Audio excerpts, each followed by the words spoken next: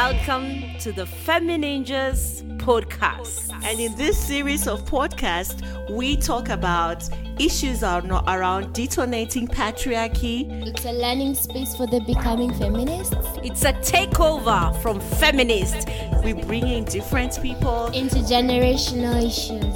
Rethinking issues around economies, rethinking transformational leadership. What does that look like? We speak up, we speak out, we claim our rights. We are all about action.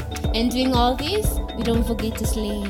And we're bold, we're fearless, we are unapologetic. We will be inviting you to join us in our conversations as together we detonate patriarchy.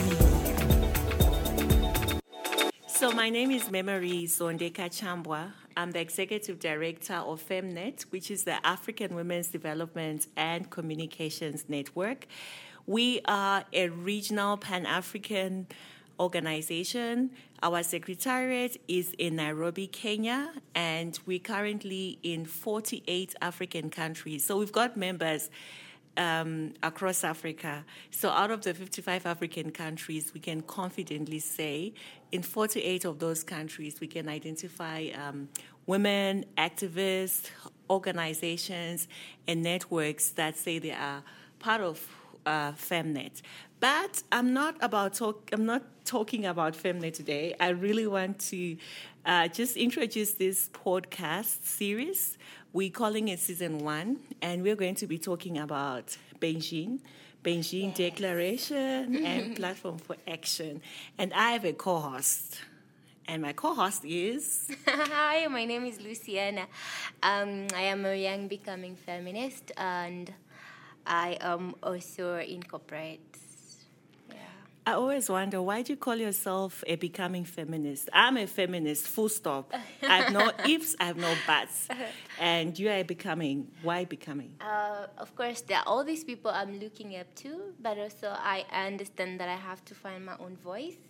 So that is why I call myself becoming, because I'm not very, very definite about what I want to advocate for, and in regards to rights of women and what I want to major in, I guess. Yeah. Okay. And I also like that you talk a lot about you being corporate and you're working, you're co-hosting this series on the Beijing Platform for Action. Yeah. And I'm just curious, this Platform for Action came to be in 1995. Were you born by then? I was -2. I wasn't born. I was born in 97. Yeah. Really? Yeah. And have you ever heard about this Beijing Platform for Action? This is something that you know about? The first time I heard about it was last year during the AFWID conference. What's AFWID? African Women in Dialogue Conference. Okay. By the Nell Mbeki Foundation in South Africa, Joburg. That is when I heard about it from Mildred, and she was like, Luciana, you have to be part of Beijing. I was like, okay, pole. Okay, yes. Interesting. So I literally kind of like have been preaching about this Beijing. Yes, you have. Yes, you have. And 2020 is such a significant year because this landmark declaration actually turns 25. Yes. And there have been a series of reviews of this framework. So we call it a blueprint on women's rights. But I remember vividly how everyone was talking about the Beijing, and there was a lot of pushback in terms of women who had actually gone to Beijing. They came back, they were changing, they were questioning, they were really, really telling. I mean, I was young, I didn't even understand, but it was also questioning issues around gender roles, saying there should be equal distribution of gender roles, that women need equal pay for the work that they do. A lot shifted, and these women were unapologetic.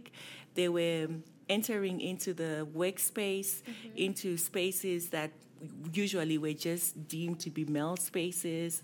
And there was a lot of negative connotations. They were being called, the Beijing women. So every time you try to do something, just exercising your rights as a woman, and you'd be told, you want to do Beijing here? They were calling them names, all these crazy women, they are single. It was such a backlash, but I think it was positive because everyone was talking about them.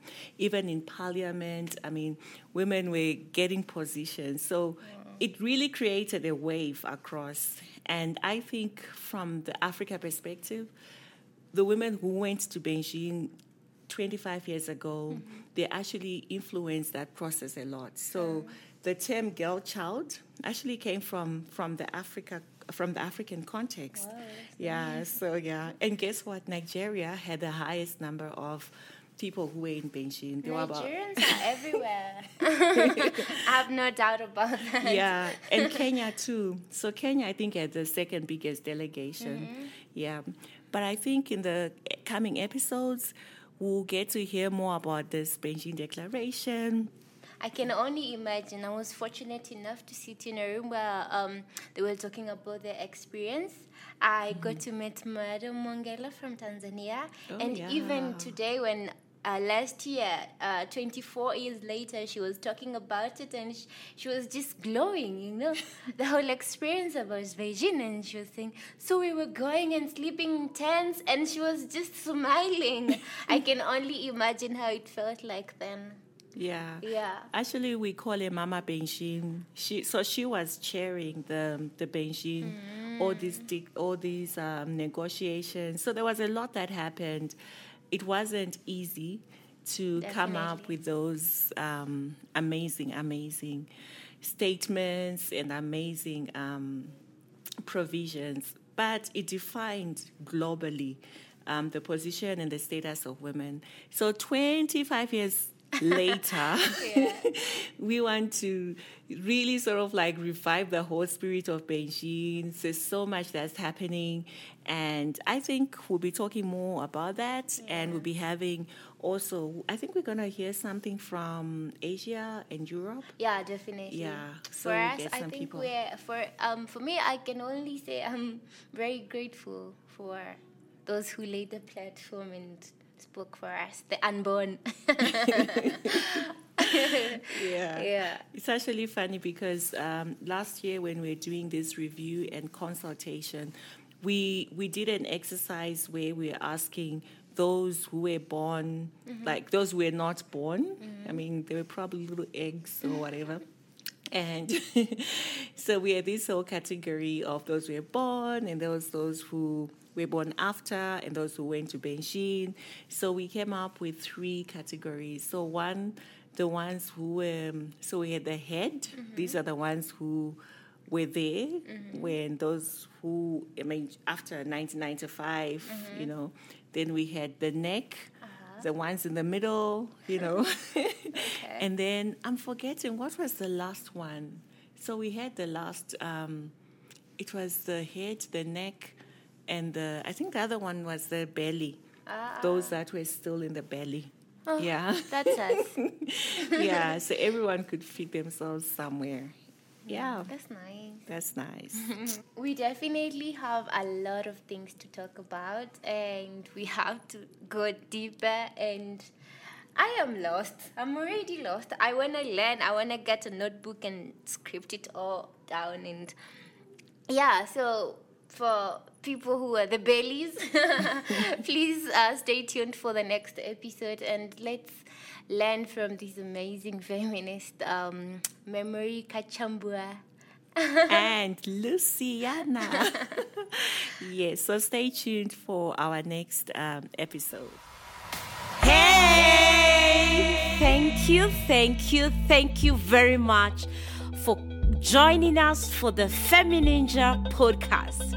We really believe and trust that you have enjoyed our conversations and they have pricked some thinking, some kind of wanting to find out more about feminism, about patriarchy, and what is the role for each one of us in detonating patriarchy and proudly and boldly claiming ourselves as feminists.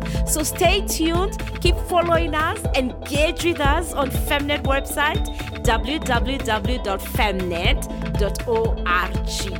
Thank you.